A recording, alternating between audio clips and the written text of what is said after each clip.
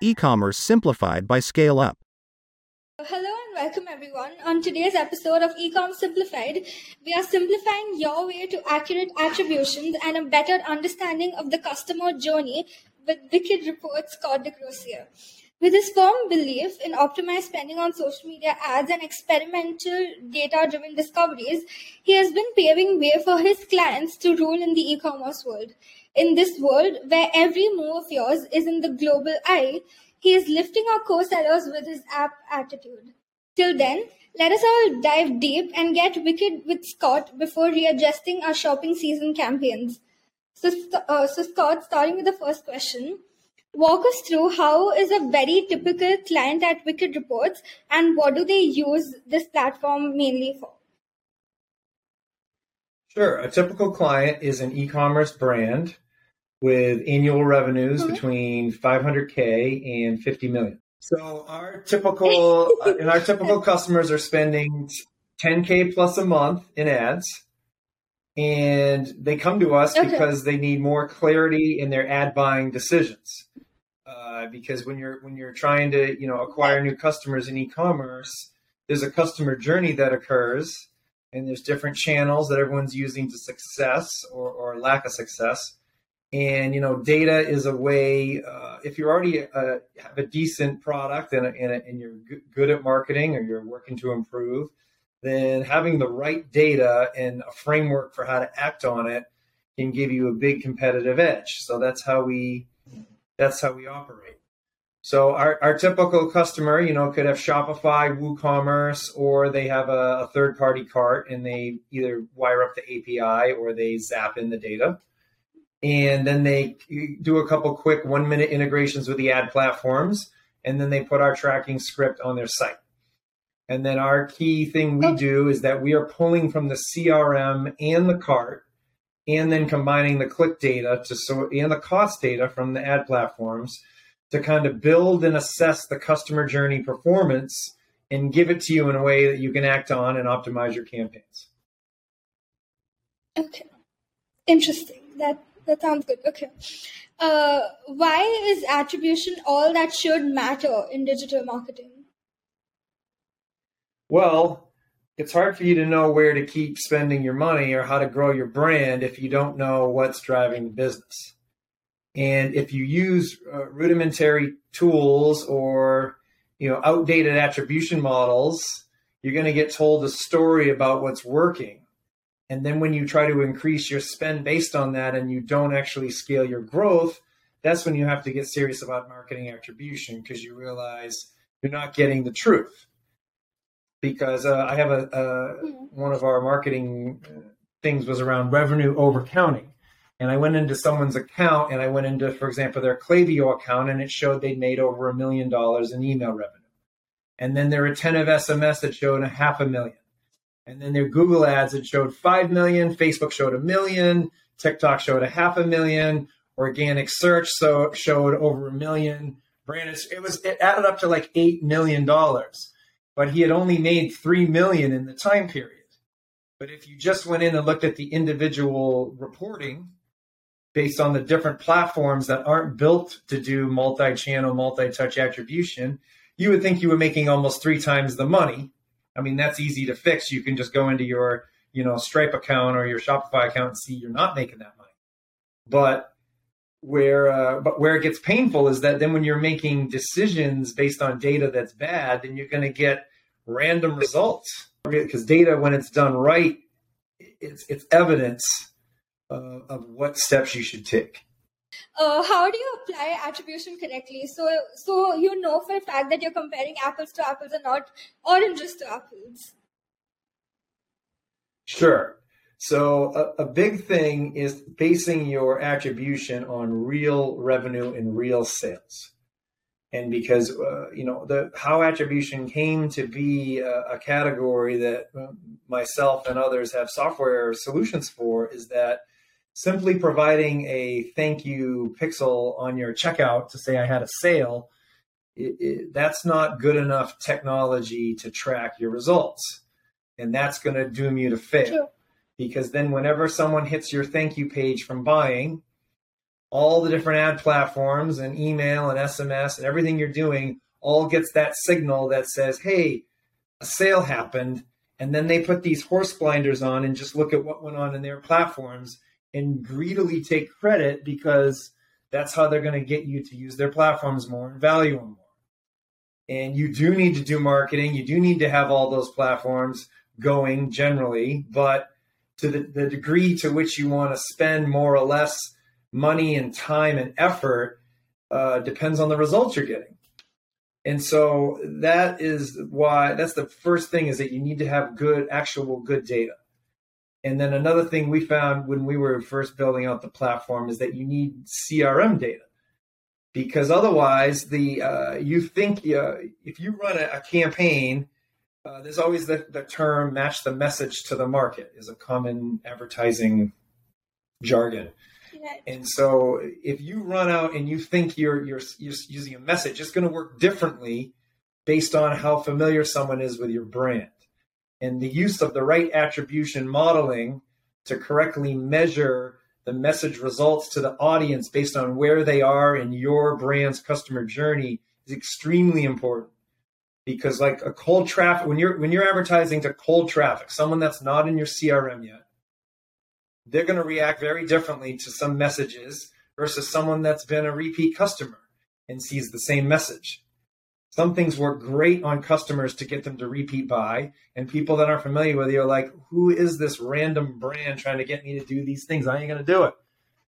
And conversely, some people get tired of certain messages and get turned off if they've been with you for, if they've already on your subscription or they've already bought 2 or 3 times, they don't want to hear the same thing.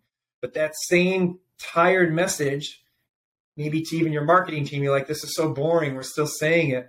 But to cold traffic, it can continue to convert for months, if not years. And so you have to measure correctly. And so what we found and we've released a new feature based on this, is that last click attribution means you're going to come in last place. It's not, or just doing first click is not good enough. You really need to use what we call middle funnel. And the idea is, if you're in your Google Analytics or whatever you're using and you see your sales, and you're going to see a lot of direct Google branded search, email, and SMS, which is great. You're making sales. Or organic search. You're going to see a lot of those channels get the credit, and they deserve it as the last thing that happened, or maybe the final step. And they're good for using email and SMS. But really what you want to know is the click before the last click, or the couple important clicks in there that drove them to then go close on your branded search. Because that's really what's driving those results. Or if it's email and SMS, what ad way back, hopefully not too long, it's tough to say, got them on those subscriber lists to begin with. And those messages are usually quite different, not always, but usually different. And that good attribution is going to stitch that together for you over time and give you a big edge. Because if you're in Facebook looking at campaigns that are top of the funnel, they're not going to look that profitable.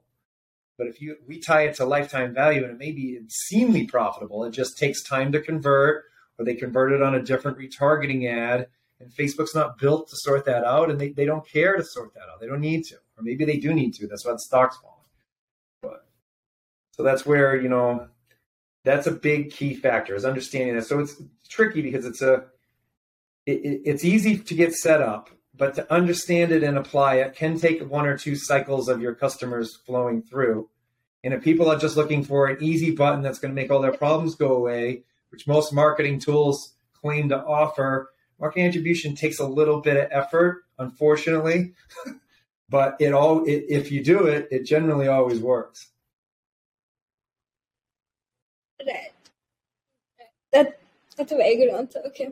Does the size of any organization impact the selection of their attribution model? And if it does, in what ways does it? Oh, massively so. If you're a 9-figure brand, you're likely doing TV, or you're sponsoring heavy podcasts or in-person events, or things that are trackable but a lot more tough. And so then you'll need to use models that include incrementality, or ones that take into account what's your lift in a current season based on your spend and your current traffic. How much lift are you getting from these things you can't quite track, which is kind of a whole science in itself to figure out. And if you're a really small brand, like let's say under $250,000 a year in revenue, then you can do more. Your things are basically, you're going to want to do a lot of contact-based, subscriber-based attribution, because you need to be building your list as well.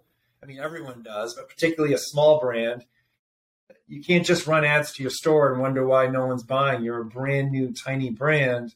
You've got to get them on your list somehow with a coupon, a BOGO, I don't know, the usual standard things to get them on. Contest.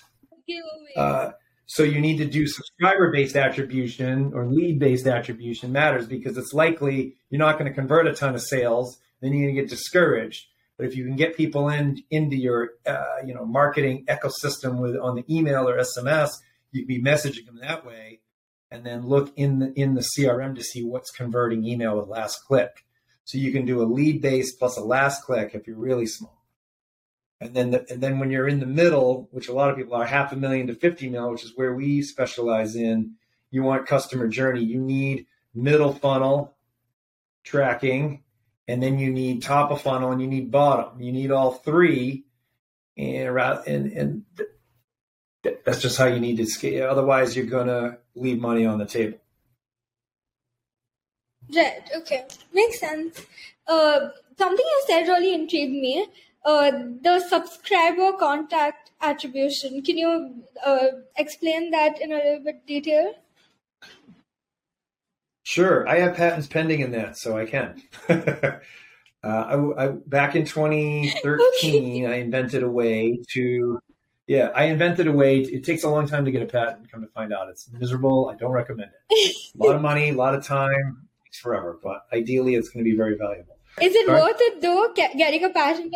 Well, to be able to have tech that's patent pending, that you invented and that you researched and you invented it, there is some satisfaction there. Not as much as actually getting the piece of paper that says you have it, but there's some satisfaction in actually knowing I invented something in a field I've spent 25,000 hours in. I should be good at it. It's a long time to spend on something. It's not really that impressive. You should be good at something. So the idea there is that, which we touched on some with last question, is that you're going to do marketing to get people into your CRM or your SMS CRM. And the idea, because then they're more familiar with your brand, and it's a very key conversion point. Think about when you're running through your online daily activity, people want your email. You don't want to give it because you're going to be retargeted all the time. You're going to get a bunch of emails that might be annoying, and then they might sell your info, even though they all say they're not going to. Websites are going to scrape and know you've been there. There's a whole bunch of commitment. It's a big conversion. It's not the one you want, but it's a big one. And particularly for newer marketers, getting the lead conversion it's satisfying, because you're getting a message that's working, and also what is interesting them about your particular niche. So it's a really important attribution point, in my opinion. A lot of these e-com brands that just say, this doesn't happen a lot anymore. But before this big first-party data craze, the brands that were killing it were always still collecting. They do popovers on the site, or they run ads. Let's say you got an offer, and you're going to offer your new customers 20% off some product. There's no reason you can't run an ad to a landing page and say, opt in and get my exclusive 20% offer. And then when they submit it, just redirect them to the page on your store that's already live with the 20% offer. It's not like you got to really shield it, because everyone's busy. No one has time to research and say, hey, wait a minute, I opted in and it was already available. No one cares. No one cares at all. So just by doing that, one, it's a very easy way to track, but also it gives you momentum before you have the sales to prove it out. But the piece that I pulled in for the part of the patent it was partially that, but was more that we mine the shopping carts for when you get this new lead in, and the CRM. So let's say you're advertising some store, I opt in with my email, Scott at Wicked Reports. I don't buy, but I came from some Facebook ad. And then a month later, I buy from an email. And now Wicked Reports, we mine into your Shopify or whatever store and detect that sale and then automatically map back the lifetime value for those lead attribution points, because it takes time to convert those people, but the delayed revenue can be significant. And then when you're in the platform looking at the lead-based attribution models, people will report into, we have live chat support and we have Slack support for people. People will chat in and be like, hey, I turned this campaign off and you show 20 something sales. We'll be like, that's great news. They just took time to buy, turn it back on. And that's like a missed opportunity that attribution can identify as these delayed conversions that can be huge wins, because those audiences won't look profitable compared to in their ad sets won't look profitable because they didn't convert in the 7-day window, or, Facebook's always changing the window, but you'll know that they really are valuable. They just have to chain that particular top of the funnel ad with that email as your funnel. And you just know, because the tracking and the attribution worked, and then you can spend where your competition won't, because it doesn't look profitable within the ad manager. Okay, got it. Where is the point of difference in last touch and first touch attribution models? How are they each differently impactful? Yeah, for me, last click is good, really good for email and SMS. Last click is going to get you in last place if that's all you use for your ads, because you also need the middle funnel clicks, which we touched on already, so I won't repeat the whole deal here. But the clicks that lead to last click are sometimes just as important or more important, and the last click's not going to occur without the clicks before the last click, the middle. So with caveats, I'd say last click with middle funnel is a great solution. Last click with blinders on is not good enough. That being said, if your last click is the idea is, what was the thing they clicked on before the sale? Because I'll just do more of that because that's what's converting the people. But that does ignore all the stuff before, which is actually important. It's rare someone's gonna.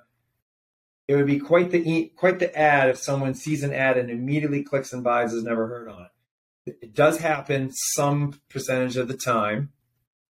But if you can be profitable just with last click without looking at middle funnel, you have a gold mine, because there's more people clicking that are buying and converting on a delay. So the last click is for bottom of the funnel, which means what is finally making them pull the trigger. Now, first click is what is initially bringing someone to my brand and then eventually convert it. And this can sometimes, so we have a first click report where we look at all the times between first click to first purchase to help create a duration that you should expect when you're running cold traffic. Because if you're targeting cold traffic with your ads and you're saying, exclude my CRM list, exclude my cart, only show it to people that I don't already know about, we like to look at how long that's taken people to buy in the past. And generally it's often 2 weeks to 4 weeks. So that you don't run the ad and then after 2 days, you're like, oh, this ad stinks, I'm going to turn it off. Because if all your historical people have taken 2 weeks to a month to convert, why is this suddenly going to be different? So you got to use the same expectation. A lot of people turn off campaigns too quick. Not always, but it happens a lot. And so first click is trying to determine, how do I get initial eyeballs that become high value customers? Because then you can connect first click and last click. You've got the beginnings of a funnel. Then you still need the lead attribution and the middle funnel. Then you get those connected, those four. Then you've reverse engineered the customer journey, and then you can scale. Right. Okay. Understood. What do you think about the usage of predictive models for attribution, and what kind of businesses do you think can benefit from it? Predictive models are very helpful, especially when you have enough customer lifetime value history, and you have a lot of proven value, lifetime value increasing over time. And so here's how we use this at Wicked Reports. We have it built in. We have a pre-optimization checklist. Before you're going to go make a ad budget decision, we have cohort reporting that shows your customer lifetime value. And so the idea is if by month 3 you've doubled the customer value because of a subscription brand, then you can predict the LTV as you get customers in minus your churn rate or your repeat rate. So in a simple example, I have 2 people that pay me $100 a month for 2 customers, let's say, that I acquire, $100 a month subscription, and half of them are going to churn. So one's still going to be around. So I got $100 the first month, $200 the second month, $300 because one person stayed, and then another $100 the third month. You add it all up, it's $400. So for 2 customers, I only make $200 the first month, but I'm going to have $400 in the third month because one of them is going to keep paying me $100. So that's that predictive LTV you can use in your ad buying. So then if you buy and you're just mildly profitable or break even, but you gain two of those, only 2, I mean, hopefully a lot more, but let's just say the 2, the predictive LTV is you're going to double. And so you've really doubled your money. So you can keep spending at a break even because you're doubling your money looking at it from 3 months. And so that's the real edge that predictive gives you. We have a report called Predictive Behaviors that helps tie this together. And then probably our most successful client is an e-commerce supplement company called Umzu, UMZU. They sell supplements. And they use this. They're very smart, good marketers. You got to also be good marketers. But they have a subscription brand, and they have a good product that people continue to pay for. So they know if they're break even, they can spend with both hands, like unlimited, because they're actually going to make a fortune on the back end. And so that's the power of predictive. Predictive can't always read people's minds, how many are going to convert based on the targeting, but based on your customer behaviors that's proven from your shopping cart history, you can then take educated risks on not really risks, but educated ad budget decisions because the predictive LTV is proving out that it's not a risk to spend more. Right. All right. Okay. So yeah, basically it works if you have data collected already. If your history is showing you data about what works for you, essentially, right? Yes, if you have shopping cart data and customer history that shows there is LTV lift over time, then predictive LTV can work fantastic. If you don't have a history, then you're at the mercy of the model, which may or may not be able to predict how, like if you have a brand new store, you say, I'm going to sell, I don't know, jewelry, a lot of jewelry stores, a lot of makeup, a lot of food, a lot of pets. Those 4 have a ton of e-com. Well, just because some very well-established brand doing food supplements, like I just described, is making a lot from LTV, has no bearing on whether yours is going to, because we already don't know, is your product going to facilitate, does your marketing get rebuys? Is your product good enough that people want to rebuy and not return it? Are you reaching the right people? So all that factors in. But if you have like a year's worth of customer history, predictive LTV can be really powerful. Right. Okay. What are the different types of costs associated with customer retention, and how can brands optimize these based on first-party data? So the customer retention is very important because that's how you can grow your brand faster. It's easier to convert someone that you already have, but also then as it relates to the higher the customer LTV, the more you can spend on your customer acquisition cost, your CAC, and the more you can spend on your top of the funnel lead, your CPL.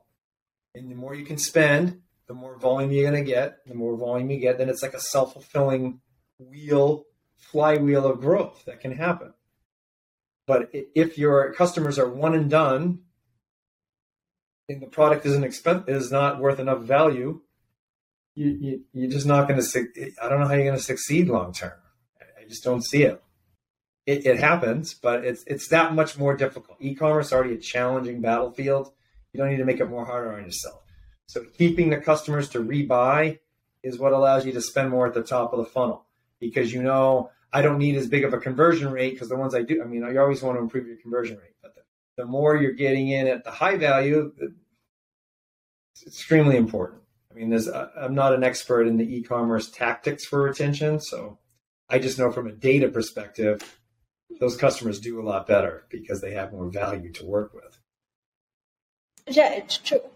Okay. What, according to you, is the suggested budget to start with for paid ad spends and the suggested percentage of profits to reinvest and to scale the business safely?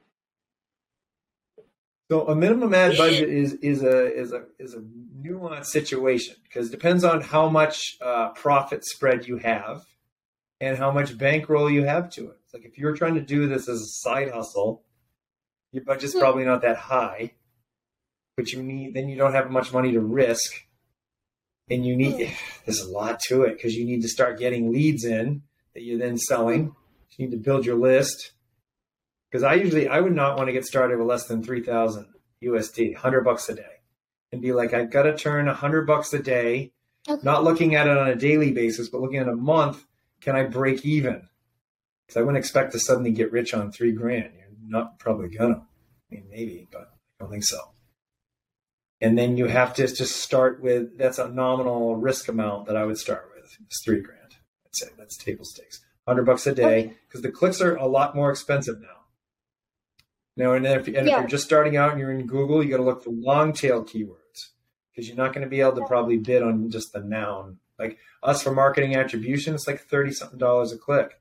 We have a decent budget, but I don't bid on just $30-something a click. I mean, you go look for more in higher intent. So doing your research for higher intent, I'd almost focus on one Google high intent keyword and just try and make that one convert. So what happens is you got so many things going on when you're new, trying to do 10,000 things. When it goes into paid ads, I just pick one channel and one little niche and message and try and get that to work. Not start Facebook and Google and TikTok all at once. Pick one, try and get it going. Okay. What are some popular, crucial mistakes people make when spending money on Facebook ads or on Google ads? The biggest one is a lack of understanding of delayed conversions. Because, I mean, particularly on both Facebook and Google, we see all the time people that convert and the clicks took a lot longer than a week. And that may mean the timing wasn't, they filed it away. Like you're selling, we have a popular brand, getmainelobster.com, sells lobsters delivered to your house. So they're excited about the deal, but then they got to plan out the meal. So it takes time. And then you might convert them on another channel. And the other thing, so the delayed conversion time that's how we were founded. And that still holds up everywhere. People take time to buy. They do. Not every customer, but the profit. You can break even, make a little money right away, but the big profit comes the delayed conversions. That's a big misunderstanding. The other thing is the interplay of the channels. Like paid can work, Google search can work Microsoft search works extremely well, underutilized, particularly for older demographics. Search works good at the bottom of the funnel. Social works good at the top of the funnel. Again, those are general statements. They're not, every brand has some unique experience that doesn't always line up. But social at the top, search at the bottom, YouTube works everywhere. And email and SMS are critical as well. So you really need an email and an SMS game combined with a traffic option. Or at a bare minimum, you need email and some source of traffic. So people only paying attention to one and assuming it's driving everything, it's generally a complement of at least two channels. So that would be another factor. And then the third one, when it comes to marketing attribution, is you got to follow a framework for acting on the data. Whatever you decide to use to determine your results, you can't go in there and be reactive. You got to be proactive with a plan. So for us, it's the funnel vision framework. We spell it out. We train people on it. Our reps are trained on it to teach people how to do it if they don't want to follow along. And then we trigger it in the tool because that's half the battle is tracking. The other half is acting. And so we spent a lot of time on that because I mean, you need to. I mean, it's not as simple as just, hey, it has good ROI, spend more. There's some nuance that's really important. I would say those are the biggest that I've seen. Okay. As a follow-up to that, do you have any particular tips that you think can help increase the ROI on the digital spend?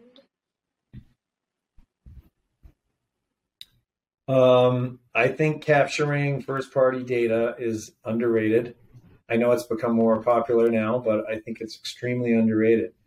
I think it's really important because you can always, I think the biggest tip is capture the first-party data and redirect to the deal that if you're already running ads to your product page with some sort of timer discount or whatever it is you're trying to incentivize them, run first-party data capture ads and redirect to the same product page, because then you have that audience that you can try to convert on other channels, and then you have that email that you can then use. Then it's your data, so you can reach out to them in all the different ways or target them all different ways, and that is extremely important. And those audiences are more accurate, and they perform better. Retargeting always performs better. Anyone comes post online, trying to brag, get more clients online, it's always retargeting. And the reason why it's always retargeting is because it's easier to convert people that are already familiar with your brand. And so capturing the data to begin with that's what makes the retargeting work, is getting them in the door. I guess the other thing is really focusing on top of the funnel, because top of the funnel is hard. So you become an expert at top of the funnel, if you're a media buyer, you're always going to have a job. Everyone needs help top of the funnel. You go to someone, how's your top of the funnel doing? Most brands, they don't know. They're not really doing it much, or it's not doing well. Usually, not always. Yeah. Because you need something that's going to feed the bottom. And it's the top that does it, and that's the hard work. It's the harder spot. So I would say if you focus on that, you make yourself indispensable, really. Okay. How do you think marketers can plan the ad spend for Amazon to get sales from there and expand? We have an Amazon attribution product, but I do not have experience in strategizing on Amazon performance. So, okay, where can our listeners find you online? wickedreports.com, or you can go to LinkedIn, look me up, Scott Desgrosseilliers. I got a long spelling of a last name, so you have to grab it from the show notes. But LinkedIn or our website are the best spots to find me. And we do have a pretty active YouTube channel, Wicked Reports. Okay. Awesome, cool. And what's the one takeaway or advice you would want to give to our listeners? Focus on first-party data. As the regulations get more strict, your data becomes that much more valuable, and so you want as much of it as you can get. Okay. And I think the last question. Most of the data game in e-commerce is basically getting the time between a person coming to your brand for the first time and the first purchase to as long as possible, and making them repeat customers and making them stay in touch with the brand. So is there any specific pattern to get these timelines to the lowest possible? Well, yeah, you reverse engineer. There's patterns, but they're usually unique to your brand. So the general pattern, though, would be social to get them in, email and SMS to move them along, and search or email SMS to close them. But each product and the brand messaging and how you communicate and who you target impacts that. And then trends change, things get, everyone is, there's a lot of marketing sheep. Someone posts online, they get a great idea. Everyone does it over and over and over again. And then customer base gets burned off by it. The market gets turned off for the same strategies over and over. So it's imperative that you get to know your customer's journey of what is most enticing that makes them go from cold to the CRM. And then what excites them when they're in the CRM to move towards purchase, and then what finally convinces them to pull the trigger. And then from a retention perspective, what gets them to come back if you have a product that can do that. Those are distinct conversion points that'll be distinct for you as a brand. So a lot of the lack of success is I'm going to follow this. You can certainly learn a lot of things online, but there's unique things to the way you're talking to your market at those points that's why some people succeed and some don't, even though people copy what everyone else does. Because you didn't take the time to figure out what was unique about your particular customers that are happy. Because you got to find out your best customers who raves about it, find out why they did, and then go look back at the people that repeat buy, then go look at how you acquired them and do more of that. Because that's how you're going to build a successful, sustainable business, not from just trying to always do hacks or tweaks or these, tips help, but then you got to modify them according to your personal experience, is my experience. That's what I'd say. After such a hearty discussion, I'm sure our listeners will be well ahead in their games. And that's it for today's edition of Ecom Simplified. We'll be back soon with yet another amazing episode to help you ease your journey into effecting selling and simplifying e-commerce. Thank you so much.